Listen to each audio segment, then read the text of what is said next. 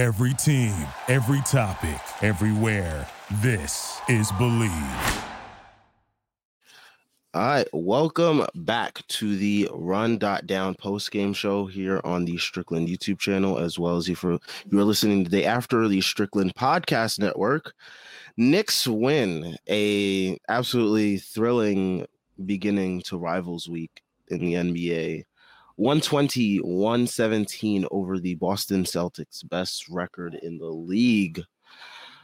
In overtime, I mean, where do I even start with this game? I mean, start obviously with the first quarter. I mean, first quarter, Knicks looked like they were absolutely going to get ran out the building. And I was ready to like throw on Lost and, just enjoy the rest of my night. But the Knicks, they made this a game. No thanks to Julius Randle, who came out, with 14 points in the first quarter. He really set the tone offensively. And yeah, he just did his thing. He was dominating, especially in the paint, dunking on guys and stuff, hitting his threes. So, he was doing his thing. And then what further helped the Knicks was a revival of the bench unit, shades of last year's bench IQ, coming in 15 points off the bench in the first half. Obi giving you some great minutes. Yeah, I mean, Hartenstein even provided some good minutes today. I mean, it was just a lot of what you want to see, what you envision this team can be at its peak, or at some of these players' peaks, as this game was going on. But yeah, I mean, Quickly had a good game. Obi had a good game. Deuce gave you some great energy on defense. He couldn't hit a shot, but I mean, he was able to, get some deflections, cause some disturbances on defense. He had a nice aggressive take, I believe, late in the third or early in the fourth quarter, I believe it was, to draw some free throws. So that was encouraging to see. But yeah, I mean, really a great game. The Knicks, they did end up blowing a lead in the fourth quarter, as is, tradition here with this Knicks team. But they were able to, hold their poise, which I'm like proud of them for being able to do. They didn't let that rattle them, because I mean, they've experienced it so many times this year already. So they should be used to, what happens after they blow a lead. But, they were able to win in overtime thanks to Jaylen Brown absolutely wetting himself at the free throw line. But yeah, Tyrese, I can't believe we live in a world where RJ Barrett and Julius Randle hit big free throws and Jaylen Brown just sold too. He played for us. I mean, yeah. I mean, when I saw Randle going to the free throw line late in overtime, I was like, man, he's about to miss at least one of them. But the fact that he cashed two, I was like, all right, okay. And then RJ hit the big three, and then he hits the free throws. Again, goes back to those clutch time stats I brought up at the beginning of this year. I told y'all, if there's anyone I want taking a shot late in the game, it's RJ. Even if he has having a shitty night, which he did end up having until the fourth quarter, I would say, and overtime. But yeah, I mean, how did you guys feel about this game? I'm on a high and I can't come down yet. This may last more than 4 hours. This best win of the season after the last game was the best win of the season. What more can you say about the resilience of this team? The team has 2 all-stars. I don't want to hear anything else about Tyrese Halliburton, James Harden. I don't give a fuck. Like, Jalen Brunson is an all-star caliber player, and Julius Randle is flirting with All-NBA. So there's your takeaway. I'm building a franchise over Julius Randle. I'm building a franchise with Julius Randle over Jason Tatum. Y'all can retweet that tweet if you want to. I will retweet it myself. Oh, God. I always have the last laugh. I never lose. But yeah, just great game overall. Great game for the vibes. This team somehow continues to win in spite of Mitchell Robinson's injury. What more can you say, man? What more can you say? They are a half game back of the 6th seed. It feels like this team is prepping themselves for a run, which is weird given the schedule. And I think a lot of us thought the schedule was like going to be the death knell on this team, if not the death knell of like the place that like really pushes them into the play-in. But they've won the 2 hardest games of their schedule so far. They have the Nets, who are reeling with no Kevin Durant. The Nets just lost to the Pistons. I don't know, man. We might go streaking soon. I just want to say about Sam brought up about the end of the game. I think if you want to look positively at it, it's that you can say that it's such a tangible thing that is just such a clear issue. Like there's no gray area here. The Knicks are awful in the last 6 minutes of the fourth quarter with a lead every single time. And so at a certain point, a coaching staff, a franchise, they're going to look at that and they're going to fix it. And what's weird about tonight specifically is with like 6:45 left, I think, the Knicks actually ran a set. They ran a set to get RJ Barrett the ball on the wing and then ran off-ball action. The play was for Jalen Brunson, like always down the stretch.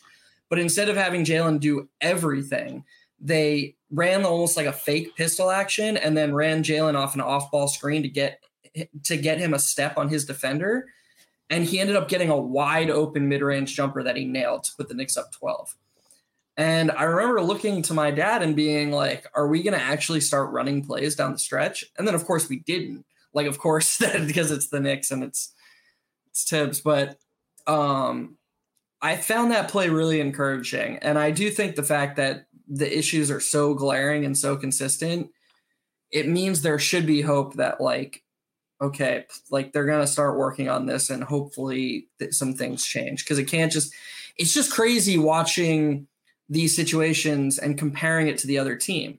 Like all 5 Celtics scored in overtime, and like until RJ hit that 3, I'm not even sure another Knick besides Randall or Brunson touched the ball really. Like I know Grimes had an open 3 and yada yada, but like it's just so different. It's like watching 2 different sports almost. But enough negativity. As Tyree said, this is the high point of the season probably for the Knicks. Unbelievable performance, unbelievable bounce back after, like Sam said, an awfully slow start. That was just, it was 25-10 and I was ready to just mail it. I was just like, oh, this is going to be a laugher. Like the fact that it was 25-10 with, I don't know, halfway through the first quarter or something like that. And the Knicks only end up giving up 110 points in regulation is actually remarkable. And it really shows, we give Tibbs a lot of crap on here, but it was his adjustment and him, getting the team to really focus in on switching these screens and just staying more with it. And they were up and in the Celtics offensive players the rest of the way. And that's a really good Celtics team. And they made their lives about as difficult as any team can make the Celtics' lives. So, kudos to Tibbs and kudos to the guys for working hard, especially the guys off the bench. Yeah. The defensive switch definitely helped a ton. It was shades of 2021 defense, the way they were defending. Yep. And it makes it all that much more frustrating because it's there because we see it now, and then when it's not there, it's really it's frustrating because it's like, okay, we've seen you do it before. Why can't you give this effort consistently? Why can't this happen more frequently? Yeah. And that's what makes those other losses, because almost every loss that we've had has been a close loss. So you're you're thinking to yourself in those moments, you're like, man, all the wins that we could possibly have right now, if we just play how we play in these wins in games like this. So I do think, I just want to say, I think tonight is a good lesson in how we can sometimes let results dictate our emotions too much, because think about how much different the tone of this post game would be if Jaylen Brown just hits 2 free throws. That's kind of silly from like a rational standpoint.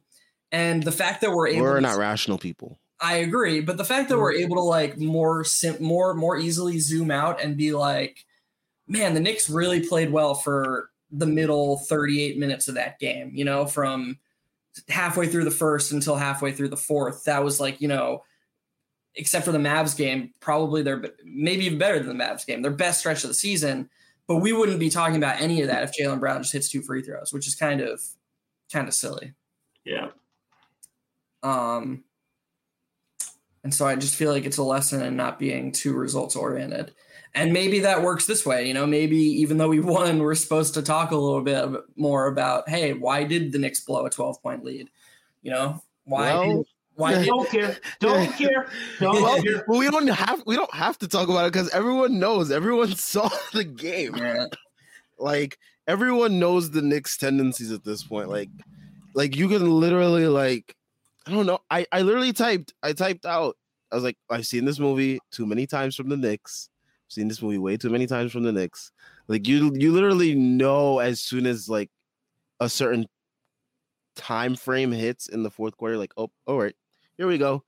You're just preparing for like the other team to come back, so that way you can say, all right, well now let's see how the Knicks handle this. Because like the Knicks, they've shown now they can either handle it bad way or they can handle it a good way. They can remain with poise and, you know, push through it and eke out a win like they did today, or they can fold like we've seen them do plenty of times this year. So yeah, no, you're right. But yeah, I mean, who do we want to like highlight today? You know, I mean, last post game we highlighted Emmanuel Quickley, who came out today, and you know, let's do it again. It made our praises even that much more, you know, relevant. Highlight him again. Let's go. He's right now the third best player on the Knicks, and it's not close. With Mitch out, he's the third best player on the Knicks. And we need to start having a serious conversation about what coming off the bench is doing, because he played 12 less minutes than Quentin Grimes and RJ Barrett tonight. RJ hit the game. And he had much better games than all of them. Yeah. He single-handedly turned the game around in the second quarter. Yeah. And look, I mean, I understand the logic behind, well, Quickley needs to be playing with the bench unit because he's the best initiator, yada, yada. But if his impact is going to be so much higher than those two, I'm not sure the fit part of it matters if he's going to be playing regularly 10 plus minutes less a game. That hurts the Knicks. Like, him not being on the court hurts the Knicks, as we've seen the entire season. He was amazing tonight. Struggled a little bit down the stretch with, you know, the size of Jaylen Brown and Jason Tatum. I think that's what Tibbs was thinking when he got RJ Barrett back in. Don't necessarily agree with the decision, but hey, it worked out. RJ hit the shot of the night, so yeah. True. We'll take it. True. One thing I did tweet in relation to IQ is that I don't think IQ played at all in the third quarter. No way. That can't be right. He had. I will double check. But either he barely played or he came in like towards like the end of the. Him and Hartenstein came in at like the 2-minute mark. Yeah. So it felt like basically he didn't play the whole fourth quarter, and the whole third quarter, and I basically tweeted out like he's gonna like probably try to like run IQ for like 12 straight minutes in the fourth quarter, which he almost did, but he didn't. But yeah, I mean, and that's the thing. That's what I'm talking about. Is like if Tibbs isn't gonna make a sub until at least the 4-minute mark, and in the second half it's always later. So let's say it's the 4-minute mark in the first half and the 3-minute mark on average in the second half. That's 17 minutes of the game, of a 48-minute game, that Emmanuel Quickley is just disqualified from playing. So in a 48-minute game, we're telling our third best player, your ceiling is 31 minutes. And then to get to that ceiling, he has to play a 16-minute shift and then a 15-minute shift in the second half. That's just, it's not sustainable, and it's just not good rotating. It's also not good for building rhythm. Right. Exactly. It's not sustainable, and somehow he's making it work. This is the crazy thing. The fact that Tibbs Thompson was actively sabotaging his rotations in minutes, and he's somehow still one of the most positive players in the NBA, just kind of speaks to how good Quickley is. Now imagine if he's getting regular shifts. Yep. Yeah.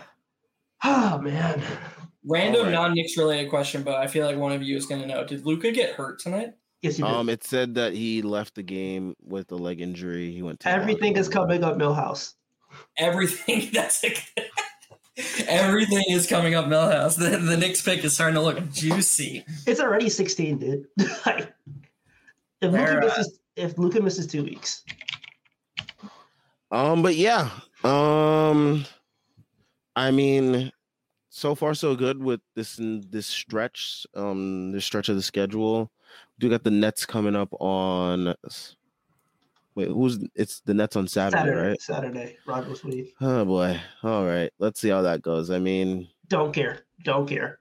I am trying to remain positive because the Knicks just pulled out 2 wins versus top teams in the East, but the Nets, they just have some type of like voodoo on them against us that like they just no matter what, they somehow eke out wins against us. Like there was that one weird game, like I think it was last year, where James Johnson ended up hitting game-winning free throws versus us. Like, what the hell was that? Like shit just doesn't make sense when we play the Nets. So like I'm always cautious when we play versus them.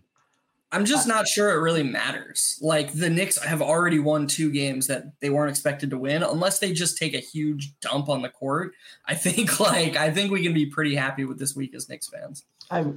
Also, Julius Randle's going to win Player of the Week, so enjoy that.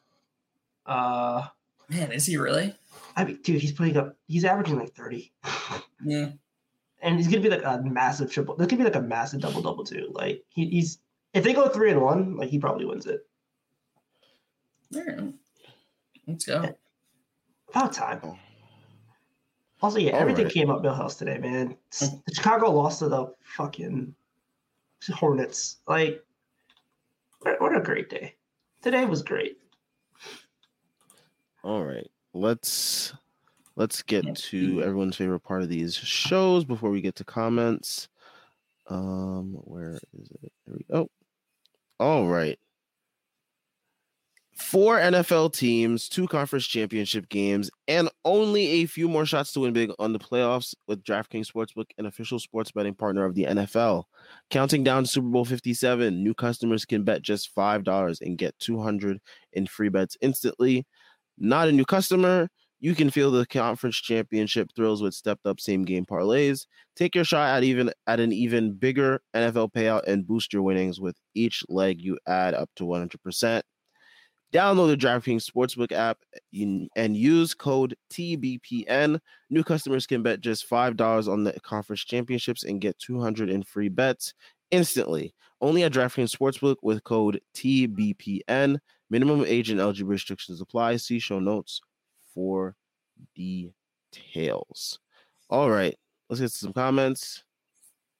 So Chris Bernhardt, he was in here, I guess, during the game. Shout out to him. Yeah, that's awesome. He said that Tatum, 2 minutes in and Tatum is giving Grimes the work. This should be good. To that point, I will say kudos to Grimes in the second half. He did his defensive intensity did shift. He was way more into Grimes. As the team, not into Grimes, into Tatum, as the team was more into the Celtics players. But yeah, I thought he did a much better job in the second half of defending Tatum and just defending in general. But yeah. He's got really quick and sneaky hands when a guy gets past him. He had a couple strips where Tatum definitely thought he had like a clear path to the rack and Grimes kind of snuck his hand in from behind. Grimes has been weird lately. I'm not going to lie. Like, it's first of all, it's frustrating when he can't knock down shots because like that's what he's got to do. He's got to shoot with confidence, and you can tell his confidence is kind of waning. And then he definitely hasn't been as just like elite defensively as he was, those first 10 games in the starting lineup where like anytime Grimes was beat, it was like, whoa, what just happened? Like now it's kind of happening more regularly. And I know the competition is getting a little tougher. But at the same time, like, what are we doing here? He's barely 22 years old and it's his second year. Slip up should be expected. Like we should be allowing him growing pains. So it's good to see him, get these minutes, get these opportunities against elite players like Jason Tatum. It's really good to see him friggin', like you just said, Sam, step up to the plate and hold his own more often than not. So, I think we should be very, very encouraged with Grimes. And I'll let Tyrese take it from there. I just need him to start pulling these shots. Like there was like one play where like I think he gets it. It might have been like a transition opportunity. He gets it wide open on the break, and he just passes it back to Brunson, who's like he's like in the mid range, and he's like almost being swarmed to the ball, and it's like, dude, take the shot. I just need him to take the shots. Like he's not taking the shots that I think he should be taking. And unfortunately, he's not been as good of a shooter as he really should be for this team. Again, he's still young. These are the growing pains that comes with being an NBA player, especially a starter. But I think at some point, I do think that ultimately the best iteration of this team has Quentin Grimes being like that guy who's taking and making a bunch of threes and getting them off with a quick trigger. And I just kind of feel like maybe he's thinking about it a little bit. And I think he's trying to get those paint touches because, the team needs them. But I just need him to embrace being a sniper, being a shooter. Also, I think this talks about like the bigger part where like we want everybody to expand their roles. But like to expand your role, first you need to be able to be good in your role. And Quentin Grimes, like defensively, I think he's been great. Offensively, he still needs to take that leap. And once he takes the leap into being not just a decent shooter, but a great shooter, then I feel like he can look to expand his role. But he's definitely been struggling offensively, at least defensively. I think he's been fine, and I expect him to turn it around. I feel like maybe next game he has like 4 or 5 threes, and it's gonna feel like a big relief. But just keep sticking with it. Obviously, he's a positive on the court. He helps out more than he hurts, and it's good to see him get those stops in the second half and win on the back of his defense. I thought, I know this isn't related to the comment, but I thought of it when Tyrese said, need him to start pulling and need him to start shooting. A really random moment in the game that like got me excited in the game was early in the second quarter, RJ made, the pistol drive going left at around the free throw line. And he made a one-handed pass to Deuce in the corner, and Deuce shot without hesitation, and Deuce missed.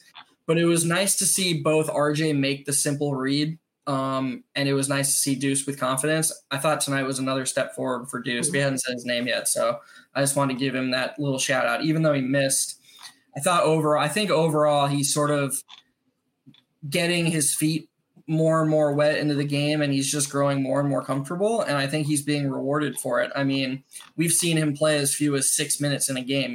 He went over 3 tonight. He played 13 minutes. To me, that's a step forward because it means Jalen Brunson, if overtime didn't exist, Jalen Brunson only would have played 35 minutes. That's a great minutes distribution as far as I'm concerned. Yeah, the minutes distribution was really much better today. Much better. Which, makes you frustrated when it's like guys are playing like 40 minutes and, the guys off the bench are playing like 8 minutes apiece except for IQ. Right. So yeah. Let's see what other comments we got here. Chris Bernhardt also said during the game, I know it's mad early to complain, but that defensive rotation on the Brown 3 was nasty. JB and RJ covering one guy. Sim drops to cover White, and Brown is opening a business with how wide open he was. I think that was like just a miscommunication there due to because I think they were still not switching at that point. So they still were confused on who was going to cover who. There was also a lot of plays where guys were gambling and then just left guys like scrambling as well. There was a play where Grimes had gambled on a steal and then it left the rest of the defense in flux. So, yeah. But, I mean, they cleaned it up, as we saw. The rest of the game, the defense was pretty sharp. So, yeah. And Jeff, to your point, yeah, Luka left with an ankle injury. He's not coming back.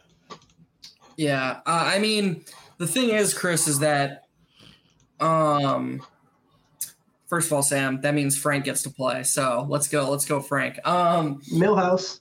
Second, everything's coming up Millhouse. Second of all, to respond to Chris's question or to add to what Sam said, it's just the nature of the beast when you're watching Tibbs, because anytime any opposing player gains an advantage, you're going to see the big who's responsible for the man in the corner hedge down and dig down and help. That's what Tibbs asks of him. So, like, there was an especially gross one where Sims dug down and helped, perhaps unnecessarily, and Derek White had all day and hit a corner three. And it was just like, you can't really blame Sims, and I'm not even sure you can blame Tibbs, because his rigidity and his loyalty to his scheme is frustrating, but like, it's also a defensive scheme that has always had his teams in the top 10. So like, I don't know. I get where you're coming from, Chris, and I get the frustration, but I'm just not sure where to aim that frustration, because from a macro standpoint, the defense was excellent tonight. So what you're going to get if you change your whole strategy so that those mistakes that you're pointing out are fixed, you're going to get other mistakes that maybe look more glaring. Like, you're going to get more easy paths to the basket, more just like, why the hell isn't anyone there at the hoop, or why are they just getting dunk after dunk? And on the whole, they'd probably be worse. I think if there's one thing we can trust Tom Thibodeau to do, it's scheme a defense. And this isn't to say you're wrong, or this isn't to say that Tibbs shouldn't be a little bit more flexible and throw in some different looks. But I'm just pointing out that, like, this is a good defense, and this was a really good defensive performance tonight. So maybe not the night to be like, oh, there was a couple of defensive possessions that I found gross. I don't know. What do you think, Tyrese? I think I would just agree with your points. I'm not going to blame too much for defense, because, again, the guy knows how to coach a defense. We can talk about the offense all we want to. We can talk about pace and such, but, like, ultimately he gets people to buy in on defense, aside from the Minnesota years, and that team had its problems all of its own. But, like, the guy can coach defense. I'm not going to be too critical of his defensive acumen, because ultimately when he has the right personnel, the defense is good. The defense is top 10 right now. I think they're still top 10 defensively and offensively. So, like, yeah, I'm not too mad at it. Oh, they dropped to 15th defensively. Jeez. Really? Yeah, they dropped to 15th. And the net rating got dropped as well. That does not sound right to me. I know it's weird, but the net rating is still top 10. So. Yeah, you're right. Holy cow! Jeez. I bet that goes up after tonight. I don't think this is updated after. Oh no, it is updated. You're right. It is. Yep. Wow. That's strange. Yeah, that's wild. All right, since it's updated, I have to do our nightly check. Let's see what Emmanuel Quickly's true shooting percentage is up to. Oh, 55.6. You'll love to see it. The agenda is just, it's thriving so hard right now. He's like 1.01% off like his career high, and he's been shooting dog shit from three. And from the line too for his standards. So God, he missed another free throw tonight. I know. God, man. I think that's what's made it like I think that's what's made his like scoring and like his play overall so encouraging as of late. It's because the three hasn't been falling like it was, especially that rookie year. And the free throws haven't been the same too. So yeah, that's a really great point, Sam, because we talked about it last post game, and we've talked about it the last few post games actually, about how the best part about Julius Randle's season is the We Here season. He shot 40% from three, and he shot like 50% from mid range, you know, and it was like, you looked at his efficiency numbers, you looked at the true shooting percentage, the effective field goal percentage, and all the smart people were like, he's never going to shoot those efficiencies ever again in his life. And we as Knicks fans were like indignant. We're like, no, he's going to be at this level forever because we're, like you said, Sam, we're not rational. Nope, but I think it's reasonable to say these last two ridiculous shooting performances from Randall's side. I mean, he's shooting like 34% from three right now. It's not crazy to expect Julius Randle to shoot 34% from three. And yet his true shooting percentage is as high as it's ever been. And it's because of the sustainability of where he's shooting from. Well, Emmanuel, quickly to the point you just made, Sam, he's shooting probably as low as he'll ever shoot from three, and he's probably shooting as low as he'll ever shoot from the free throw line. And yet, what did Tyrese just say? This is the highest his efficiency has ever been. Why is that? Because he's shooting from smarter spots, and because he's improved his performance inside the 2-point line. This is definitely the highest his 2-point percentage has ever been in his entire life. Yeah. That is sustainable improvement, not just like randomly hitting a bunch of mid-range shots. He's getting to spots and looks way more comfortable from those spots. Like the fact that Jalen Brunson, who legitimately is playing at an all-star level, Jalen Brunson is shooting almost 40% from three, and he's shooting 8% higher than Quickly is from three, and his true shooting percentage is only 1.5% higher. And Jalen Brunson is a 2-point god. Like that should tell you something about. He hasn't been a 2-point god this year though, which is weird. He's been like at a career low for 2-point percentage, and that's because we don't run any 5-out sets. But like the fact that he's essentially sacrificing his 2-point efficiency for upgraded 3-point efficiency. If he just took more threes, I swear to God, he would be like 60 true shooting. But like, it'll never happen. I've accepted that. But like, he's shooting 40% from three. Jalen Brunson is, and like. Yeah, I think the fact that he's basically sacrificing some of his 2-point efficiency and giving it to the rest of the team essentially, like, has given dividends because RJ Barrett shooting a career high from two quickly is. Randall's been shooting his career high as a Knick. He's shooting 55% from 2-point range. Like, those are the shots that's going to play. And yeah, like I feel like the shot profile of the team has upgraded dramatically with Jalen Brunson's gravity and Jalen Brunson's just straight up ability. So. And wouldn't you agree, Tyrese, that, I mean, just naturally going from being the second banana to Luka to the primary initiator on a team with bad spacing, upping your usage on a team, like he basically went from X usage on a team with the best spacing in the league and one of the best players in the league to a higher usage, worse spacing, and a worse, better teammate. Like, I feel like regression from an efficiency standpoint is natural. Yeah. Yeah, I agree. And it's not even that big of a regression because he's still 57 true shooting. And last year he was 58. So, like, he's sacrificing, one true shooting essentially for a significantly upgraded role. And he's probably going to gain it back in this last couple, the home stretch because, like, it's Jalen Brunson. But, like, yeah, like, this guy, and not to mention, like, think of all the things he's had to, like, basically pull up shooting. He's had to, like, relearn how to pull up shoot. He's had to get used to the fact that he's playing like huge minutes, being the primary ball handler for the first time in his career at a consistent level. So he's essentially learning on the fly, and he's an all-star caliber player learning on the fly. Yep. Imagine year two. That's really such a good point. And we've brought it up, the last few post games. Like, this is not a guy who has grown into being a star level player or a star level initiator. This is a guy who was basically like a role player. Then the back half of one season became a second banana. And now all of a sudden he's thrust into being arguably the highest usage player on a team that has playoff aspirations. That's not just going to happen overnight. Like that's too much to ask of a 26-year-old. There's going to be progression. It's going to go up. He's going to get better, which should be scary for other people or other teams. He's already playing at an all-star level.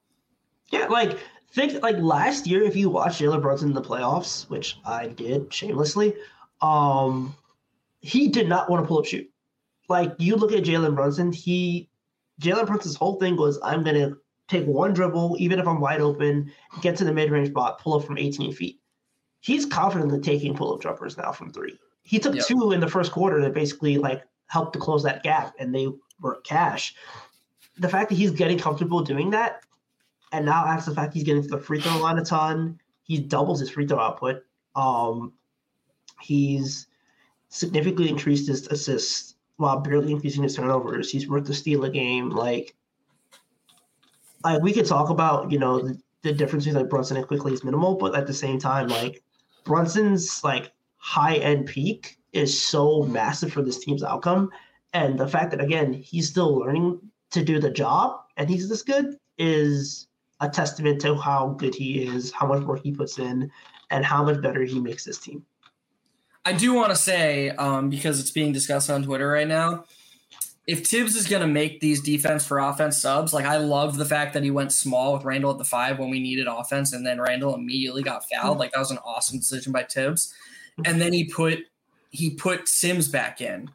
Sims, when we have a timeout left, Sims needs to come in for Brunson. Like there's no reason for it to not be Quickly and Grimes on the court. I don't care. Like I don't care that Brunson got the game-winning block, which I'm pretty sure came after the buzzer sounded. That needs to be Quickly and Grimes in there defending the other team's best players. Eventually, that's going to get us. Definitely. And I get it. I said this. I forget what it was. It was like a month ago. I got it when we didn't have any timeouts, and Tibbs was like, well, I want Brunson out there for the offense, so I'm not going to take him out because I don't have a timeout to get him back in there. Okay. But the Knicks had a timeout tonight. They had a timeout when we were up 2, and he put Sims back in for Quickly, and I just think that's a mistake. Definitely. Last comment from Chris Bernhard before we get to some other comments. I thought this one was really good. Someone on the coaching staff got to get to RJ during the All-Star break. He's thinking he's got to live up to his contract through scoring, and it's hurting him everywhere else. His defense is unacceptable. I will say today with RJ, his defense was much better in the second half. Yeah, the second half defense legitimately spurred that run. Yeah, yep. And it was much closer to the product that we saw the beginning of last season, especially like when we saw, RJ's defensive highlight early last season was, that clutch play on that clutch defense on DeMar DeRozan. So, it was shades of that type of defense. And, again, goes back to my earlier point about like with the team and like their defense as a whole, even with RJ, when he shows this type of defensive intensity, it's like, hey, why can't you bring this to the table more often? Because we know it's there. We've seen it. Now let's do it more often. So that way, we can spare ourselves some of these, offensive performances by other opposing players. But yeah, I thought his defense was much better in the second half. I thought a lot of the shots that he was taking, even though they were easy looks, I thought, maybe let's just pass it out because you just don't have it right now. And get someone else, the ball who has it rolling, whether it be Quick, whether it be JB, whether it be Randall. So those are my takeaways from RJ today. But, I'm glad that he was able to, hit the clutch shot. I always trust him in those moments, but yeah. What, in my opinion, from like a film perspective, what I've noticed is him and Quickly have really tried to learn from Jalen Brunson. And the difference between Quickly and RJ is RJ still doesn't have great touch from floater range. And that's maybe being generous. I do think he's improved, but it's still not great. And so Quickly can hold a defender on his back and be methodical as he inches his way into the paint, because eventually it's going to draw help, because you can't give Quickly a path to the basket. He's too efficient now within 5 feet. RJ is much better going fast because his athleticism and size is something that Quickly doesn't have. And so if you notice, when he gets downhill, that's when he attracts that help. When he puts a defender on his back, the way Brunson and the way Quickly do, it kind of gives the defense a chance to set itself, because they don't really respect RJ inside the paint when it kind of slows down. And so that leads to those stagnant possessions where RJ's holding the guy on his back, looking for something to open up. And then he's like, well, fuck it, I'm here. I'm just going to take a shot because I've got no one to pass to. RJ's best passes come when he's decisive and moving towards the basket, creating an advantage with his size and athleticism. And until he improves from floater range and becomes at least until that becomes like a plus shot, I think he should be more decisive going downhill and use that to his advantage, because I don't think the Brunson methodicalness is for him right now. Yeah, I wanted to talk about like there was a pass, I believe in the second quarter where like RJ penetrates, gets the defense tilted, one hand it's like Deuce in the corner and Deuce takes the shot and he misses it. But like that's an example of how when he's decisive, he's able to his passing is just like he can pass, dude. Like the guy can pass. He can make every pass in the book. He's not gonna be Luka or LaMelo with it, but like his passes are very functional and they're efficient. He just doesn't do it as much as you realistically should. Like, and it makes no sense given the fact that he creates so many advantages. Like his advantages created in the paint, probably like top 10 in the league. Like I can't think of 10 better dudes in the league who can get to the paint as much as RJ Barrett can, and the way he can do it. And the fact he collapses defenses so heavily and he just does not pass the way he should pass, like he could legitimately be like 17-5-5. Like that's how good he can be. But the floater is still like not respected. The finishing around the basket is still leaves a lot to be desired. And I feel like if he committed himself to just being a ball mover and passer, like he would be so much more functional, and he would honestly just be a better player, a more valuable player. But that's why the ceiling is still the highest for him of anyone on the team. Like, I don't care how down you want to be on RJ. The fact that he's already collapsing defenses the way he does at his age, like, I think it's reasonable to say that it's not unrealistic for him to just get better around the rim. Like, that's a thing you can get better at. It's not unrealistic for somebody to sit him down, show him film, and just be like, dude, you're getting to these spots and all the eyes are on you. Look here, here, or here. Like that comes with experience. That comes with reps. It comes with maturing. And you take away, 1 to 2 of those forces in the paint and turn it into a kick out. Okay, all of a sudden his efficiency is going to rise and his assists are going to rise. And yeah, he's going to have some turnovers. But like you just said, Tyrese, he's going to be a much more valuable player once he starts making those decisions. And then you combine it with just him getting better at the rim. Oh my God, that's a full step forward, like that's an offensive player. Like he can legitimately touch, I don't want to say 60, but like I think high 50s true shooting. He's already there. Like if he just committed himself to just being like that kind of player, he's already at like 54 true shooting, and the floor is the roof, like there's just so much fruit you can grab. And I feel like when he does do it, I don't know if it'll be on this team or not, but you can clearly see like there's a high end level of RJ Barrett where like he's like touching 25 and 5. Yeah, I do think though that his ceiling is going to be determined by how he's used. And you got mad at me when I said this a few games ago, Tyrese. I do think him being a play finisher rather than a play starter hurts his development in that standpoint. I think that him going 3 to 4 minutes between touches sometimes hurts his development from that standpoint, because all of a sudden he hasn't touched the ball in 4 minutes. Mentally, he gets the ball, he's going to be looking to score more, like it's not as intuitive for him to look for teammates because who knows when he's going to touch the ball next.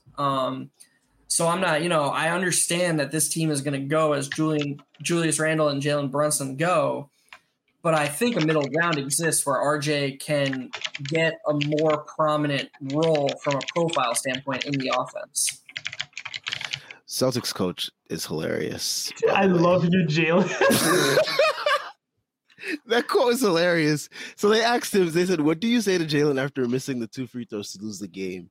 Joe Mazzulla says, I love you, Jalen. And the reporter says, okay, what else? I love you, Jalen, and I believe in you. Like that's like the what? That's the quote version of like Steve Nash hugging Kevin Durant after like Durant went off for like 51 in the conference finals, not conference semifinals 2 years ago. That's legitimately him just like hugging on Jalen Brown. Like imagine Dibs saying some shit like that to New York reporters. Like what? Like how do you even take a coach seriously? Like Berman would come out of retirement. Berman would come out of retirement just for an expose. Like oh my God.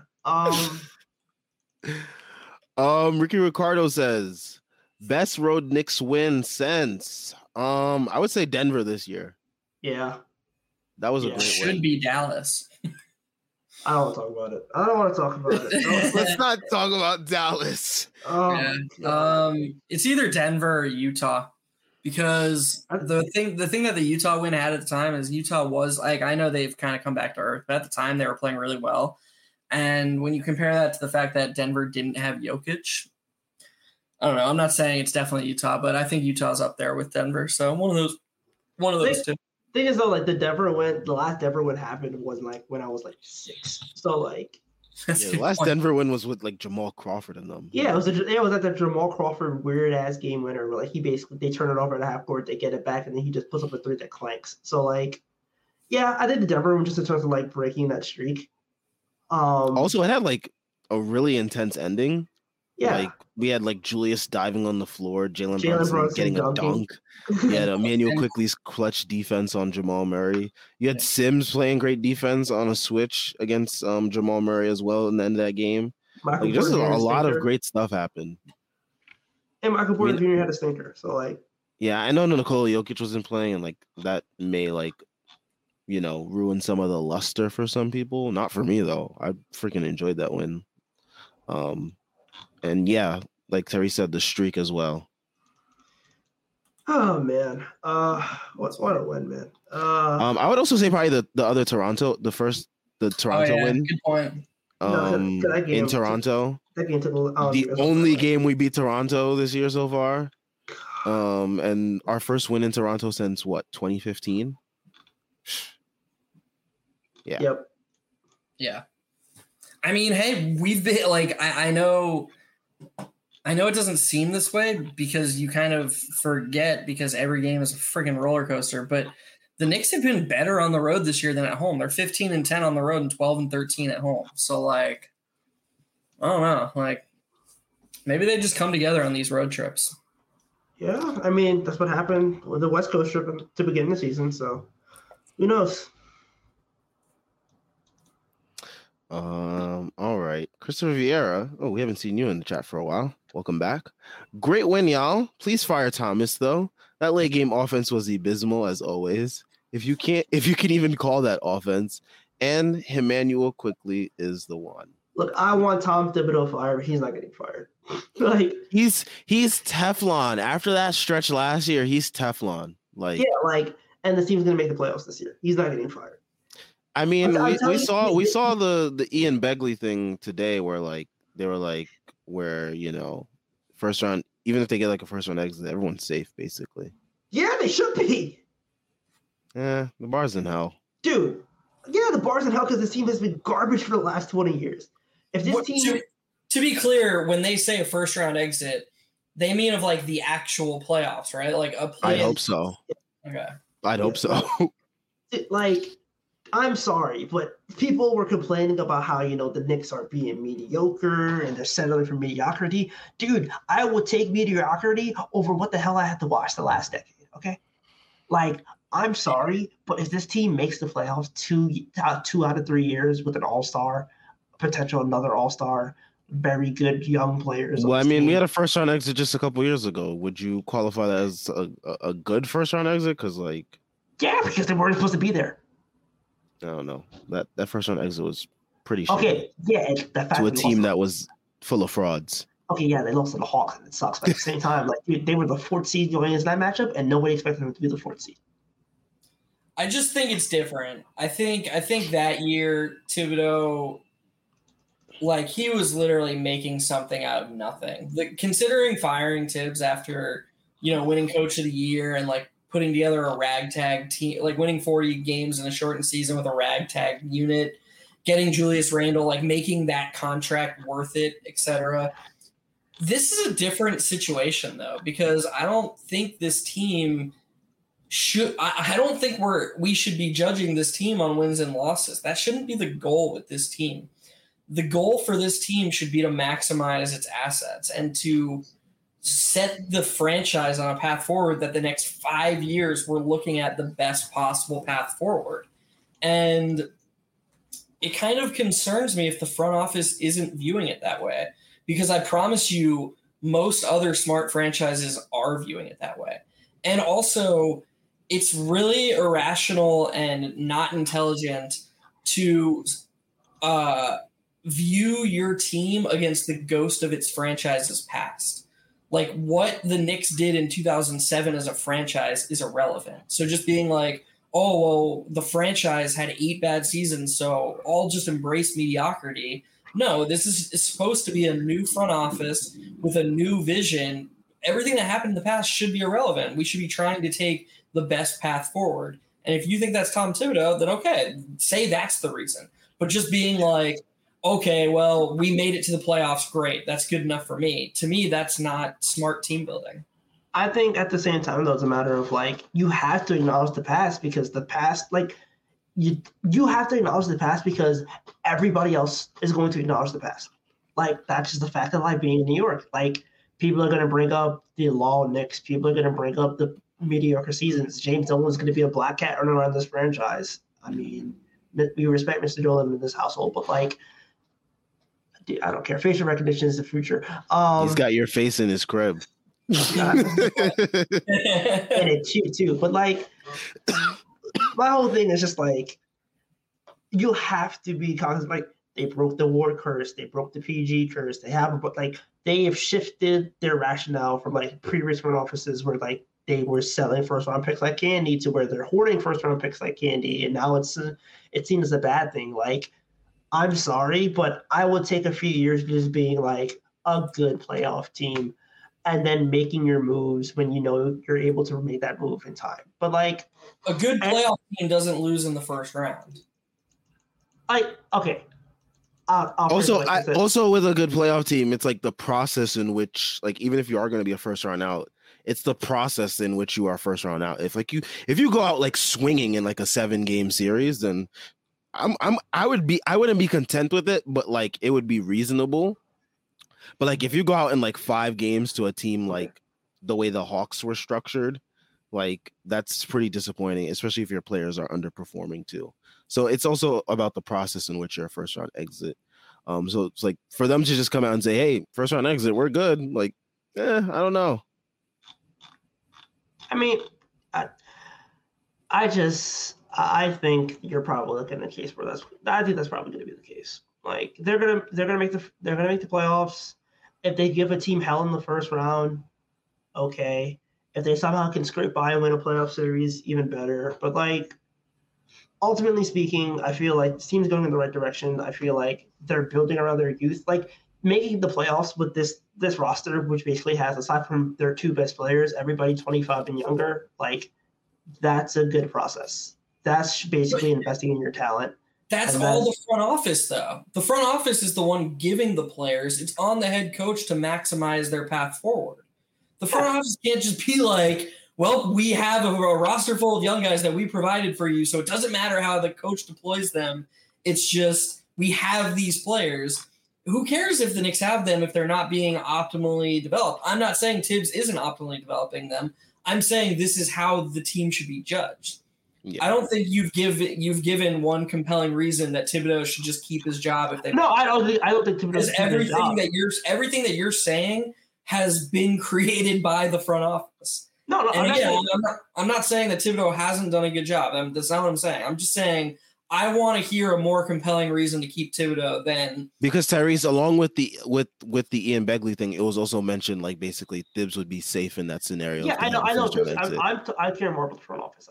I think Thibs. Again, we all know that we think Thibs should be fired. I'm just saying in general, like I'm talking about the process of the front office more than Thibs because I think Thibs. Like I think like the front office should like legitimately feel like we're going in the right direction. Now, is Thibs the right direction? I don't agree, but at the same time, like at this point, you're gonna look at the resume and like the Knicks aren't gonna make a move like that until they feel like it's going to be harmful. Like I'm telling you, Thibs is probably getting an extension this offseason. Sadly, he's getting an extension. How has it? Man, let's just save this conversation for another time. Let's go, Thibs. You won at Boston. This was a great win. He's a good coach. I say it every time. I feel like it's like when we were talking about Brunson versus Quickly last postgame. Like it's obvious Thibs is a good coach. His guys play for him. He knows how to draw up defensive schemes. Any time, and I think Sam will agree with this because me and Sam are usually on the same page here. Anytime we're being overly negative about Thibs, even when we're like super hyperbolic. I hate him. There is an underlying level of respect for like who he is and his intelligence as a coach. Like clearly, My Twitter says otherwise, but this is Sam every time he hears this. It's great. For me, at least, I don't think I should have to say that every single time. Like, I am skeptical still, even in spite of a great win like this, that, you know, like you were just saying, Tyrese, you were like, oh, well, we've got an average age of like, but you can point to multiple Knicks who are amongst that average age on the lower end, who, in my opinion, Thibodeau has done irreparable damage to, and the front office should judge him on that. I don't think irreparable. Obi Toppin? I don't think that's irreparable. I'm sorry. Like, I think even if Obi Toppin's on another team, I don't think that somehow this season is going to have lasting effects on how he plays out the rest of his career. Because I do feel like ultimately, I think a coach is going to be able to maximize him. And I do feel like even in this bad context, the fact that Obi Toppin basically had to be forced to shoot in order to become a rotation player, like, that's going to build well for his next team because now he's a legitimate shooter. Dude, that movement three he hit to put the Knicks up 100. He does not take that. He does not take that to Dayton. Hell, I don't even think he takes. Oh, the sidestep. That shit was smooth as butter, man. Yeah. Yeah, like he does not take that to Dayton, and like that development. He doesn't take that. He doesn't take that in his rookie year. Yeah, like he takes it last year when he was like getting 35 minutes a game because Randall was out with quote unquote injury. But like, yeah, like I think Tibbs basically pegging him into the role of you're going to be a screen setter and rebounder and floor spacer, or to Giannis, somehow gave him like that shooting development that he desperately needed because that was like his one swing skill coming into the NBA. And I think on his next team, that plus the fact that he's going to be able to get touches as a roller, he's going to be able to get more transition touches, he's going to get better passing around him, is probably going to make him a really good player in his next team. Yeah, whatever. I mean, we've talked about this too long already, so and we talk about this all day. I just don't think Tibbs should be getting credit for misusing a player so badly that he backdoored into. It's not like there's no chance if you gave Tibbs truth serum, he was like, "Yeah, I use Obi this way so that he would develop as a shooter." No, like there's just no way. I agree with that, but at the same time, I think it's also a matter of like the role that Tom Thibodeau gave Obi basically forced Obi to become a good shooter. Otherwise, he's going to see the court even less than he does now. Yeah, I mean, remember his year one, like I feel like there was a pretty large contingent of Knicks fans who wanted Knox to just play over him. Like the argument was just like if they're going to be the backup four for 10 minutes and just want to shoot threes in the corners, right, exactly. Stick Knox out there. Yep. I was one of those people that was like, hey, if you're going to misuse Obi like this, then throw Knox out there and let him like brick threes. I was saying trade Obi. Of course you are. I mean, yeah, but like Tyrese, we need to do a Strickland 30 for 30 on the origins of your Randall love. Like, were you loving Randall in 2019, 2020? No, I wanted him traded, but after all NBA, I'm like, okay, this dude's like literally there was like not a single person in this fan base I think you could find that would like wanted to keep Randall after that first dude, year. I literally had I had the Joe Biden Minnesota clip every time that Randall had a bad game in 2019-20. Like it was dude, like when they talk about the Hornets wanting to forward, like the guy who's like, are you ready to go? I had those clips lined up for Randall, but like after the bubble season, like I was like, okay, this dude's wildly talented. This team doesn't really have that much like wildly talented players. Like he's an all NBA player. I'm not punting on that after 1 year. I'm sorry. And it turns out you buy the dip and sometimes you come out rich, and Randall coin is to the moon. Yeah. It is. Just imagine. Yeah. To the fucking moon. Let's get to the next comment. This post game says 3 hours. JL says blowing leads is way more fun when we win. Agreed. Yeah. I mean, I can't remember the last game that we blew a lead in and won. I mean, I can only remember all the ones that we lost because there have been so damn many. But yeah. It's crazy. It's crazy how often it's the Knicks have a lead, and then it's close down the stretch. Like, how many times have we seen the Knicks catch a team from behind? I know last year the meme about the Knicks was, oh, they're the fake comeback team. It hasn't been that at all. The Knicks have a lead in like every game this season. Yeah. The only The games fake they have a front lead runner. in was like the Wizards game. The fake front runner. I don't think it's fake though. I mean, I is think it fake they're if just a they're really good basketball team until they're like a kid near like a pinata or something. You know what they're like Chris Jericho climbing the ladder and getting a ladder match.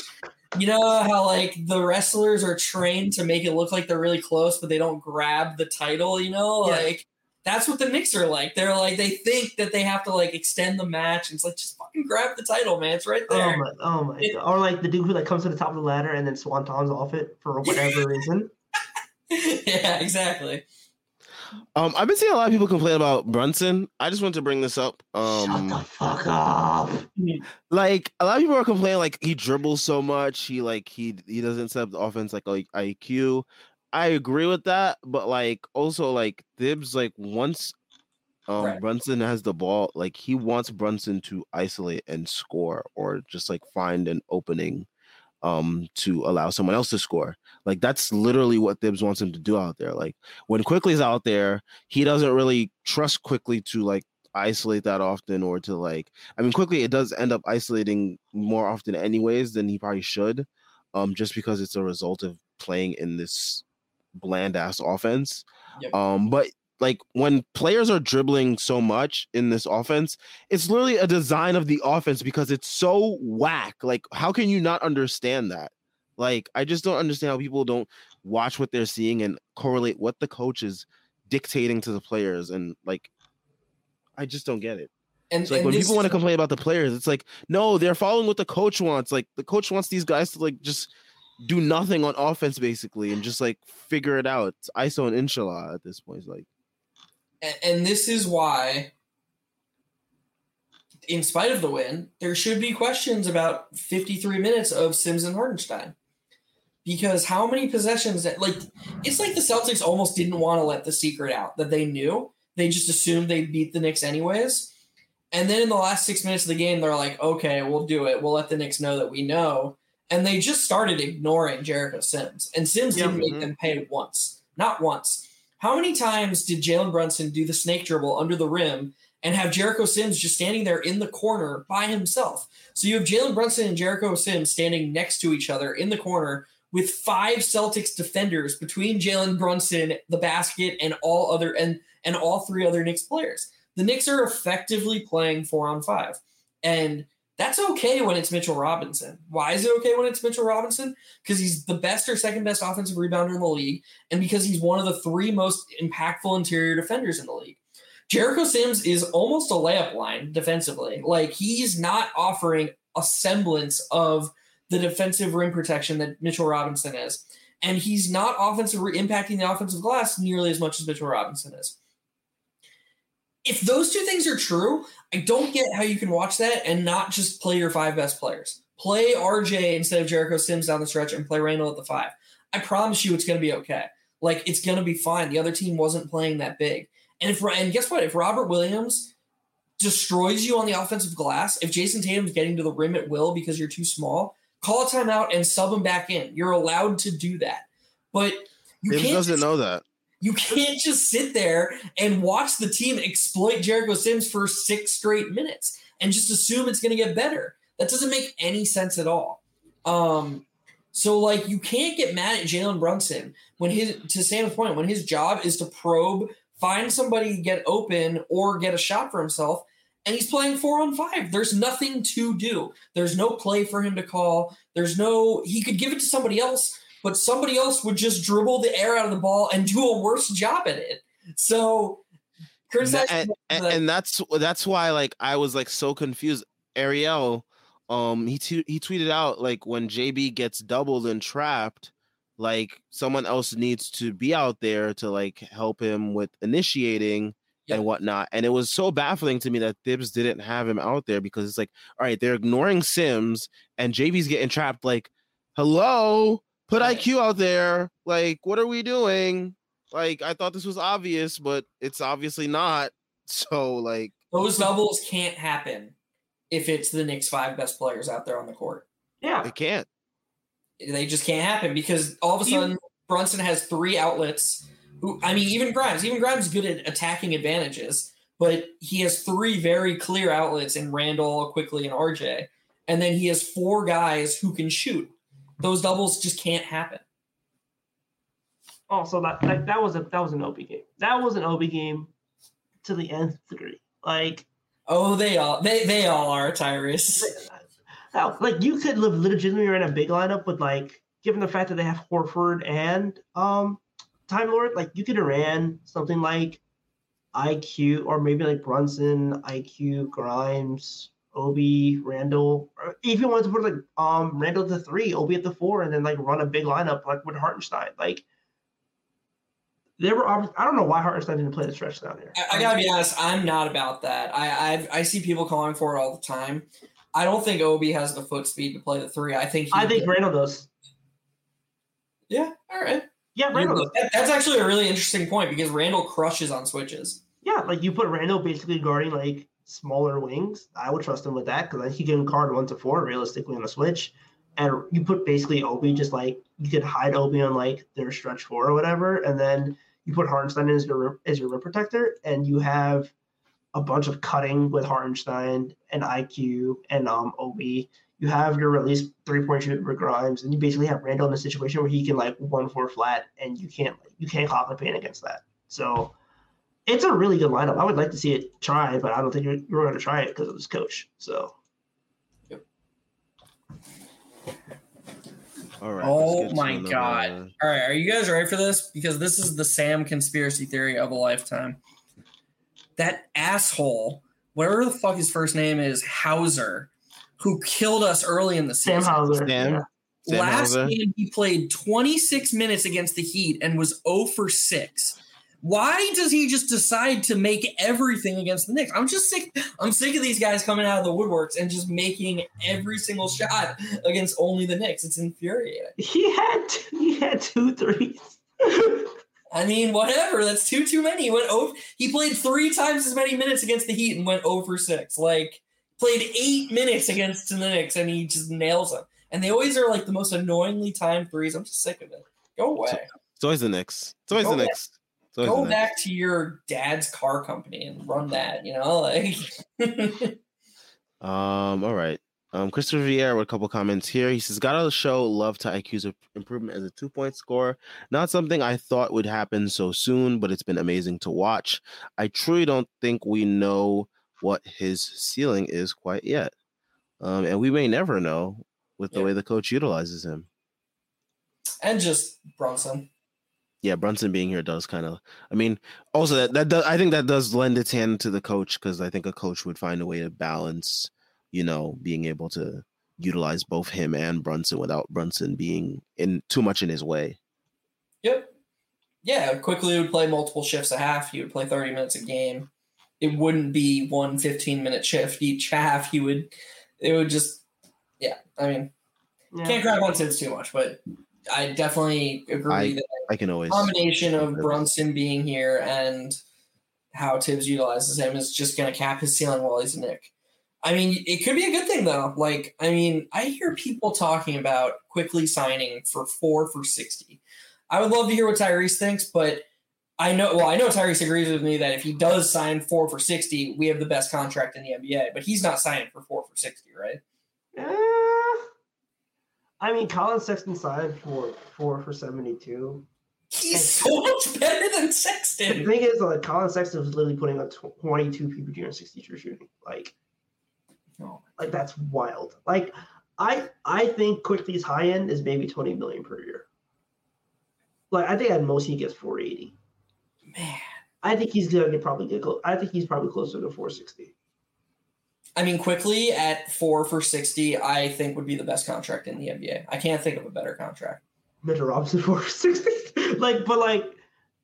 I legitimately think he probably gets 4 for 60 because like you have to think about it. Like how many guards in the league right now is he taking their starting job over? Like you look at a team like the Rockets. I'm sorry, like you're not going to invest in like you have Jalen Green there. There's a chance you could scoop. Like wait, who is the team you just said? I'm sorry. The Rockets, for example. Like I think quickly would be really good on the Rockets, but the problem is they have Jalen Green there, and they have a chance to probably get someone like Scoot. Why? Oh well, yeah, okay, yeah, good point. I think the problem is like I don't think there's really a lot of starting jobs out there for quickly. Well, I mean, there was that rumor of the Suns, viewing him as a Chris Paul. The problem is the Suns have nowhere to get cap space. I mean, Chris Paul went to Germany. He must have. All of a sudden, he's just really good again. So, I'm telling you, man. PED. He's on that Braun PED plan. He said Braun hooked him up. He sent Braun the text and was like, "Yo, I need your guy." Also, how the fuck are the Mavs winning this game? Anyway, because of Frank. Spencer fucking Dinwiddie is actually cooking you. God, what a pitiful franchise the Suns have become. But yeah, like I think quickly's contract right now is probably going to be like 4 for 70. Dude, and that's after incentives. If he's forced to sign for 4 for 60, he should honestly sue. Dude, like you cost me. I don't know. I feel like he should. I don't know. Obviously, the problem is like if you're quickly, like, are you going to try to gamble on yourself in free agency? Like, dude, I'm sorry, but you're never getting minutes on this team. You're never like your ceiling is capped. Tibbs is going to be your coach. Who's paying for you? Yeah. That's my problem. Like the sample size is going to be too small, and nobody's going to really believe it. And like I don't see what team is going to pay him a lot of money. Like I think straight up, you look at him like a Kevin Huerter type, like just an elite role player. But like Kevin Huerter made 4 for 55, and he took a bit of a bargain. But like if I'm looking at every salaries right now, I think he gets like maybe high end Buddy Hield money, which is like 4 for 80. I do agree with you. I will say though, all it takes is one team. Yeah, I agree, but like there's so little cap space in the league. Yeah, fair enough. There's so little. If a team is really that desperate to get him, they'll make it work. Like I'll give you some names and like their contract. You're gonna be like, what the hell? And Quickly's can probably get lower than that. Like Terry Rozier is making $96 million. Do you think Quickly's getting that? No, I guess not. I do. I think he's better than Terry Rozier, though. I agree, but at the same time, like you look at someone like Marcus Smart got 4 for 77. I think Smart's better than Quickly right now. So those two contracts just blow my mind. Like Smart's obviously better than Rozier. Yeah, like Smart's really good. So yeah, like I think he get like maybe as much as Marcus Smart, but like you can't justify that because Marcus Smart's defensive player of the year. So yeah, I think he gets 4 for 60. I think he gets paid, but I think he gets like a 4 for 60 deal. Like I think he's gonna think himself to get like Anthony Simons contract, but like who's giving that to him? Yeah, I guess we should give Tibbs that extension then. Because of his coaching, we're getting Emmanuel Quickly for 4 years, $60 million. Yeah. He did it. He did it. Yeah, dude, man, Obi Toppin's gonna sign for like 3 for 15 or something. He's gonna sign for a bunch of Kit Kats. Like, I don't think they extend him, but like I feel like his extension right now is gonna be like pitiful. Like he might just sign for the veterans minimum. That dude is an abuse victim. He'll just take what they give him. He loves being in New York. He loves New York, man. I know. Like going from like New York to Indiana was gonna feel like going from like heaven to hell. Like, oh, poor Obi. I gotta be honest, as someone who lived in Indiana, I really loved it there. So I was a fan. Let's see. We got Bad Eyesight. What a name there. RJ was really great on Brown tonight. Tatum kept trying to get the switch on Randall and get RJ off of him. Yeah, I mean, down the stretch, I mean, Tatum really kind of just had his way just blowing by Randall. He got him for a couple fouls too down the stretch. Yeah. But yeah, I mean, despite that, the Knicks were still able to pull out a win. So, yeah, Tatum mismatch hunting for Randall, and we still got the W. So shout out to his team for its resilience. Also, mismatch hunting for Randall is gonna be like the worst way to like set yourself up. Yep. I mean, it worked for him. I mean, like, did it? He got a foul and he got an and one, I think. Yeah, but that's like some rough bullshit, to be fair. True, but it worked. So, like, I feel like regarding RJ, I really didn't like his defense in the first half. I thought that was really, really discouraging. I just think he lets the opposing team, he doesn't make them feel him enough. He's weak around screens. And like that Jaylen Brown go-ahead bucket at the end of the fourth was like a very symbolic to what I'm talking about. Like RJ had him in the corner and Brown's path to the basket was almost like he wasn't even there. Like he just, for someone RJ's size, he just needs to be more of a physical presence. I do agree with Bad Eyesight that once RJ got into it, and I think it started when he came back in his second shift in the first half, that through basically the end of the game, I really think he locked in more, and I do agree he did a good job. I just think we need to see more of it, and we need to see it on a more consistent basis. But we know the ceiling's there. We saw him play plus defense for an entire season as a 20-year-old. So, like, it should be there. It's all there for him to take and to provide value to this team. I'm just, we need to see more of it. Yep. Jordan Bub. Hey, Jordan. If Thibs starts running actions late in game, such as the example that Jeff pointed out that we did one time, we could be dangerous. And it's sad that we as fans have to expect Thibs to do something that every other coach does in the NBA. I mean, I want to say every other coach because I was just about to say that too. The Celtics late game offense was literally Jason Tatum and Jaylen Brown ISOs. No, they were running like Spain and stuff. I agree with you. It was simplistic, but they were at least running stuff. Yeah, but it was essentially just to get Jaylen Brown or Jason Tatum a shot. Yeah, but there's a difference though. Those guys are better. That is one difference. Fair. The second thing is if the ball handler isn't going to capitalize on the action that's happening in front of him, that's the ball handler making a decision that he wants to go ISO. Like the first play call is all the coach can control. So if Jason Tatum has all this action happening in front of him, and don't be mistaken, the Celtics have a lot of stuff that's meant to confuse the defense happening. It's not just a simple ball screen like the Knicks is. If Jason Tatum isn't going to capitalize that and try to leverage the advantage that's being created for him by his teammates, the resulting ISO isn't on the coach.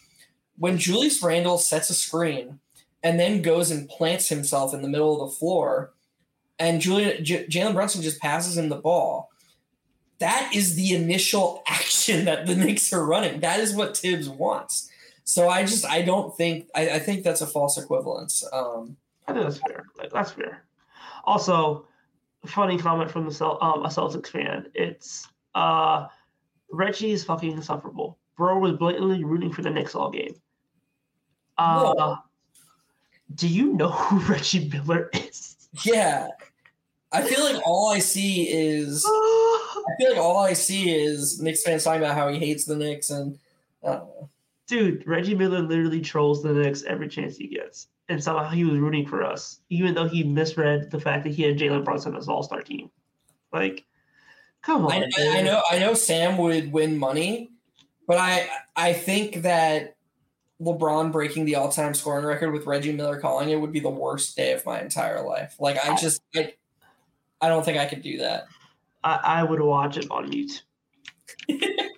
Sam's like, I'll take it. I'll sign up for that. I mean, we saw what happened with the Steph thing. I mean, the NBA, they want this to happen in MSG, man. Dude, he would have to score 70 at one point, dude. LeBron? How do you know it's not going to be 70 in MSG? That would be such a storybook, thing to happen. How many points back is he right now, Terry? He's like 148, right? Yeah, let me check. He had like 20 last night. I was like, what the hell? I looked at the box score this morning. I was like, what the hell, LeBron? Like, you're supposed to be dropping 40 every night.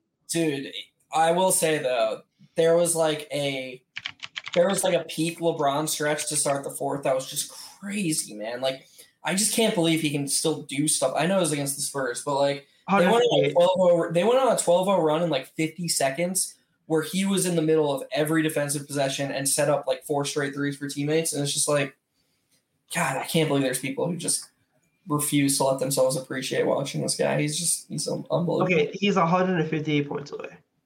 All right, so he's got 3 games. Let me just check real quick. I think he has 4. If it's 4, he's live. I think it's 3 though.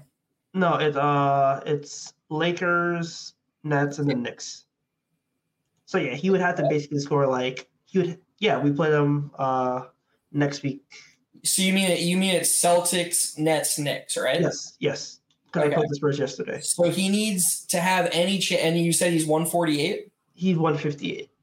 Oh my God! So he's got to average 53 points a game. The next my bet is cooked unless he goes for 80 versus the Knicks, which is totally unless he has to drop 70 at one point to at least make it manageable.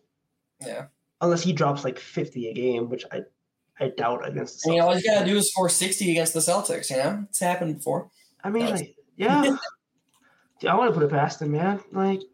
It's LeBron. Yeah. Man, I didn't realize how many damn comments we had tonight. Shout out to y'all. Yeah, y'all are killing it. Yeah. All right. Let's get through, a couple more. We got a whole lot. Ricky Ricardo says, these Knicks versus Celtics games are just insane, bro. Seriously, I don't know if I want a playoff series between those two teams for my blood pressure. Yeah, I mean, Knicks Celtics has not disappointed the last couple years. I will say that. Those games have been peak prime time hoops. Those are the games that you always want to be in tune for. I mean, just these last couple years, we had what? The Fournier 41 ball. We had the Kemba winner, the overtime game. We had the Kemba revival game in Boston on NBA TV. We last lost year. That game, right? Yeah, we did. Yeah, we lost that game. The 48-41 game, the season opener, double overtime. Mm-hmm. Freaking lost my voice that night. Were you at that game? Yeah, I was there. I was screaming at the top of my lungs after every single Fournier and Randall play. But yeah, I mean, these two teams, I don't know what it is, but it would be a very interesting playoff series. I would say that. I'm gonna push back a little bit there.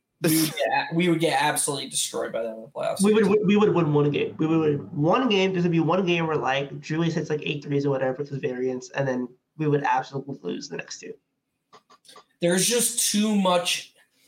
There's too much exploitable about the Knicks right now that Tibbs won't change.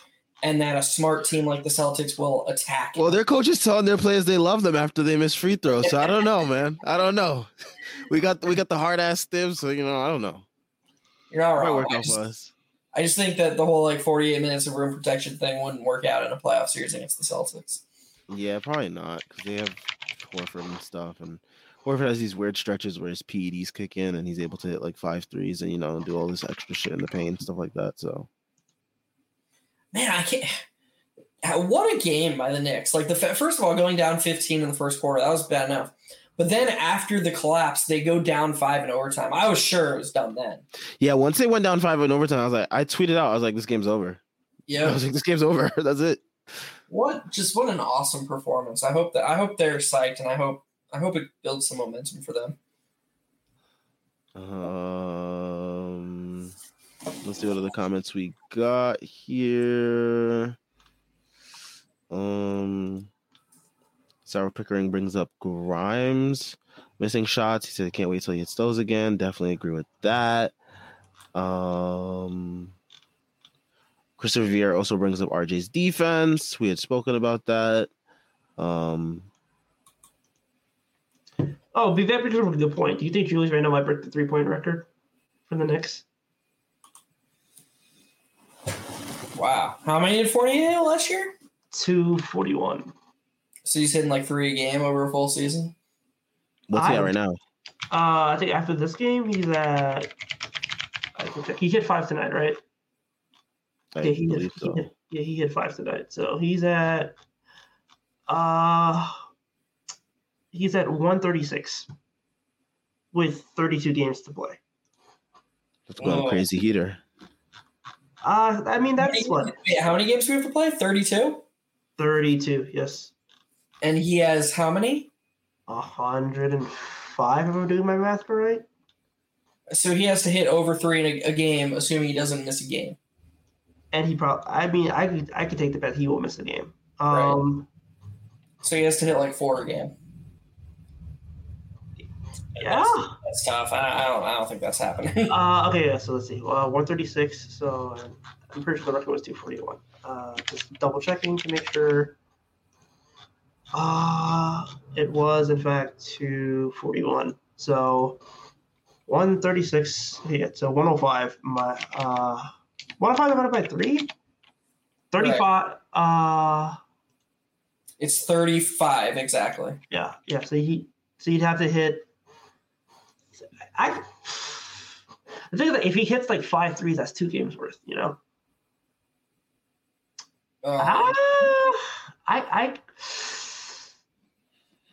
If you gave me like plus 300 odds, I'd take it. It's ballsy. It'd be cool to see. I might take it. I mean, he's launching right now. How many did he shoot tonight? 13. Sheesh. Man, that's crazy. He shot like 12 last game. Yeah, like I'm telling you, he's gonna put up like 10 threes a game regularly. If he hits 3 of them, like he's hitting it. That's just wild. I would probably take that. I think he's gonna at least hit 200. So barring injury. This is just a travesty. We have to put up with Tyrese taking his victory laps on a nightly occurrence. You know, like it's just I didn't sign up for this, you know? I am always right. Y'all need to understand it. Y'all need to embrace it. Love it. Randall Cohen's going up. The jersey is on. I'm getting a Brunson jersey next. I told you about Jalen Brunson when Schwinn wanted to be on the pod and berate me and tell me that Jalen Brunson wasn't him, and now he's in Discord singing his praises. Every time I tell you something, just treat it as gospel. I'm right. Anyways, JL says Jaylen Brown missing both free throws was so refreshing. We never get that type of clutch time luck. That is a fact. Oh my gosh. We absolutely never get that type of clutch time luck. I mean, the direct opposite of this was Luka missing the free throw, getting his own miss, and putting it back up in what was probably the most embarrassing loss of like Knicks' recent history of like the last 10 years or so, I would say. Easy. But yeah, we never get this type of luck. So Jaylen Brown missing both free throws. When I saw it, I just had to laugh because I was like, this never happens to us. And Jaylen Brown, of all people, I think within the Celtics fan base, it's something that's common that he misses free throws, I guess. But I had no idea because I don't watch Celtics games.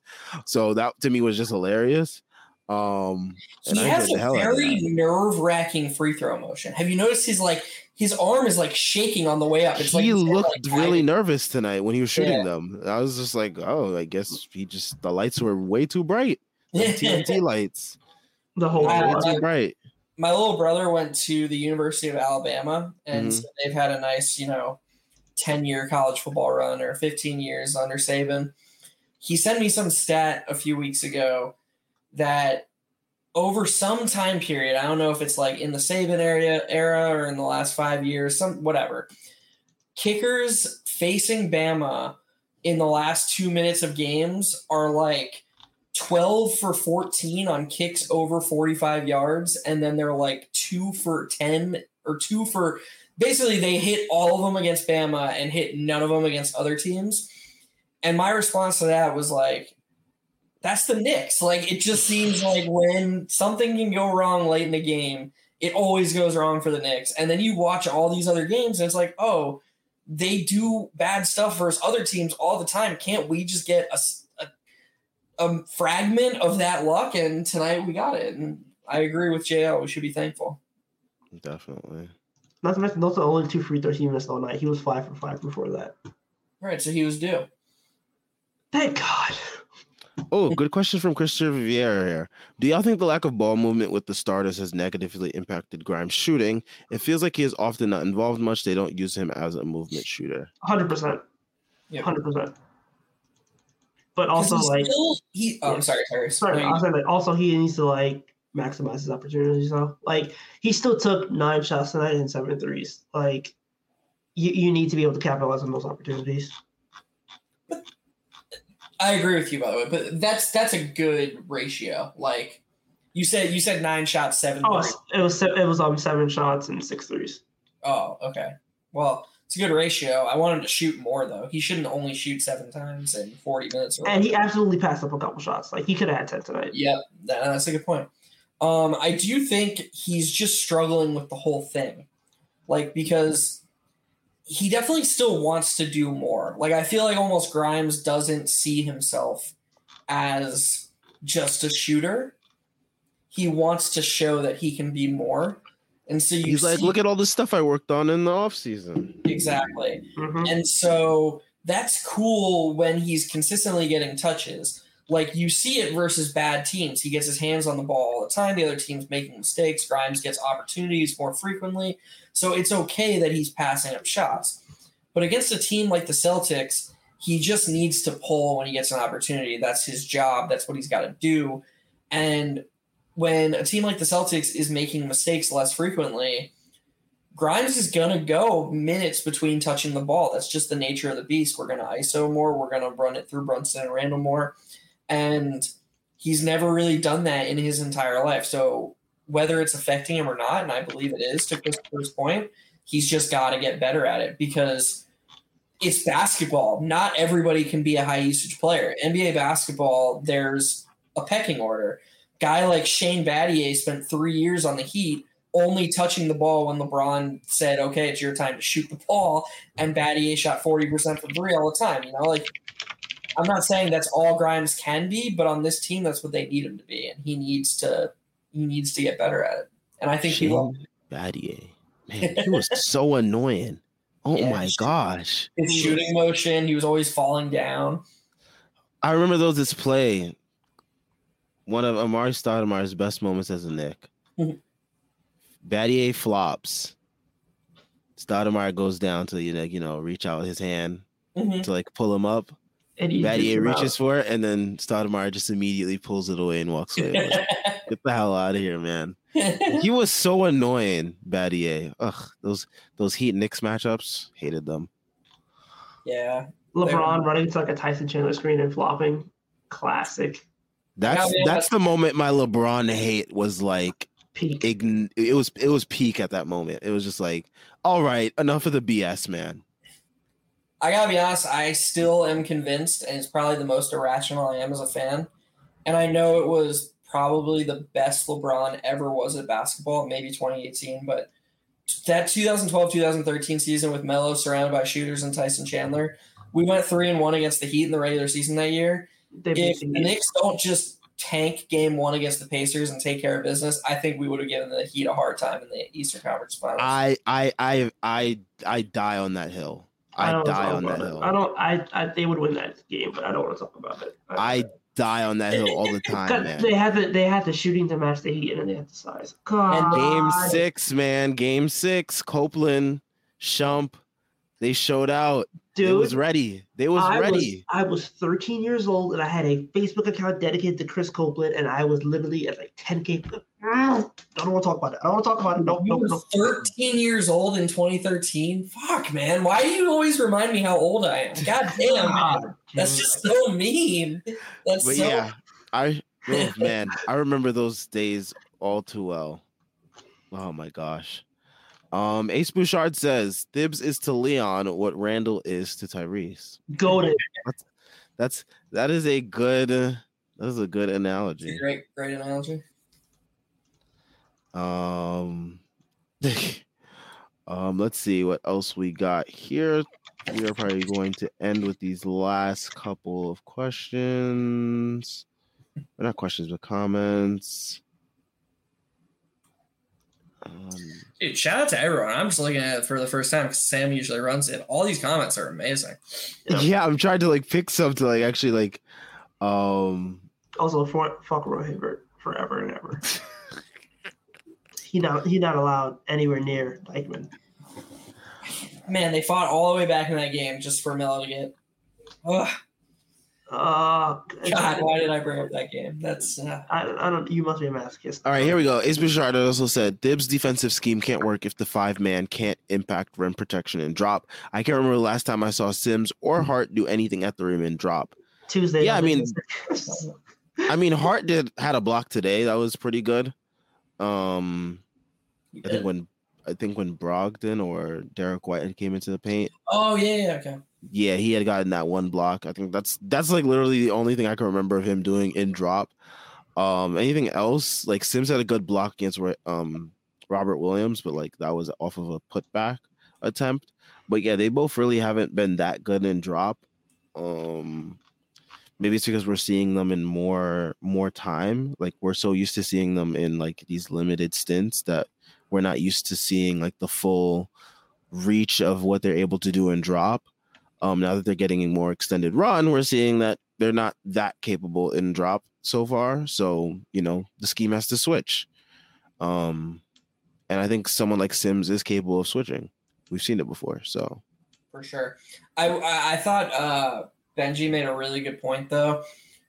And I agree with what Tyrese was saying about the offense down the stretch. Like it was a little bit more simplistic, but when the Celtics are in their bag in the middle of the game and they're running those really complicated sets, Benji pointed it out, it's a lot to ask of Sims to make like multiple off-ball switches and stuff and have that chemistry with guys he just hasn't shared the court with that much and he doesn't do it that much. That's a lot to ask a guy who previously he's basically been playing drop, 90% of the time. Sam, what you just said, in my opinion, is exactly right. I think the biggest edge Sims has over Obi right now is his ability to switch 1 through 5 and hold his own. And versus teams running more simplistic sets like the Knicks do, where it's just pure pick and roll and you can switch and you're not going to get burned too much by like off-ball movement. It's not like the Warriors. The Knicks absolutely need to institute some switching and use Sims that way. I'm just not sure the Celtics were the matchup for it, Yeah. I want to say, we talk about them all the time, so like whatever. I really was encouraged by how into the final minutes Quickly was on the bench. Yeah. As someone who just wants Quickly to be a Knick his whole career, it worried me how often, like his first 2 seasons when he wasn't closing games, he was just so excited to be a Knick, especially like, his rookie season. You always saw him standing up with like Theo Pinson. He was always first one off the bench. He was always just so into it. And early this season, whenever they cut to the bench to get that excited reaction, he was always like seating. It's not that he wasn't excited for his team, but he was definitely less into it than he used to be. And this was like the first time in a while that I saw him like super amped and into it. And it just made me feel like, okay, this is a guy who feels embraced by his team and feels confident in his role for this team. And that was encouraging for me to see as a Knicks fan and someone who is, a Quickly fan per se. Definitely. Last comment, Ricky Ricardo. This win just shows you how far along the Knicks have come when you compare their first game against the Celtics earlier this year. Defense was great, late offense was bad, but overall incredible win. Yep. I think that pretty much encapsulates our feelings. That first game against the Celtics, that was a rough one. 27 threes.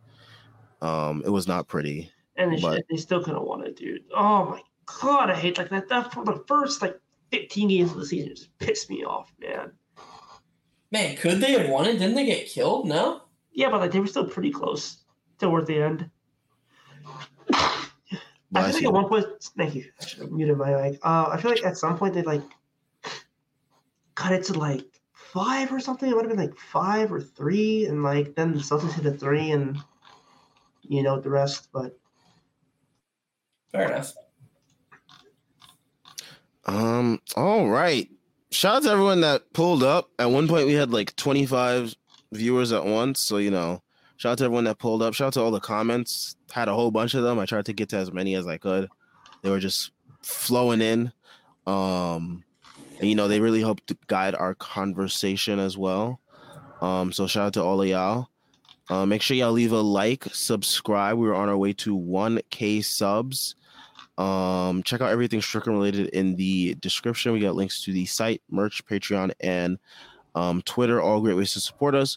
We are also on Instagram at thestrick.land to get your Knicks Strickland fix on Instagram.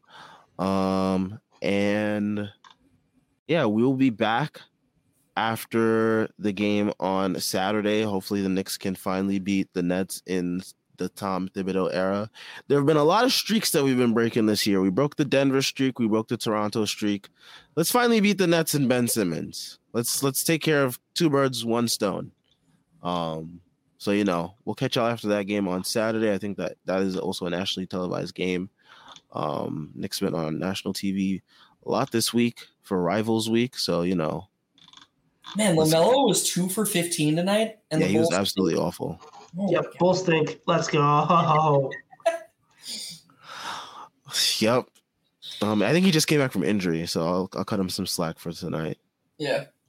But yeah, we'll be back after the Nets game. Shout out to everyone that tuned in. Everyone have a great night. The night's basically almost over, but yeah, we'll catch y'all on Saturday. Peace.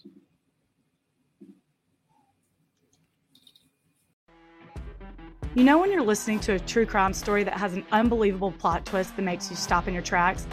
That's what our podcast, People Are the Worst, brings you with each episode. I'm Rachel. And I'm Rebecca. We're identical twins who love true crime cases that make you say, didn't see that coming, and we hate the people responsible for them. Listen to People Are the Worst now on Apple, Spotify, or wherever you get your podcasts.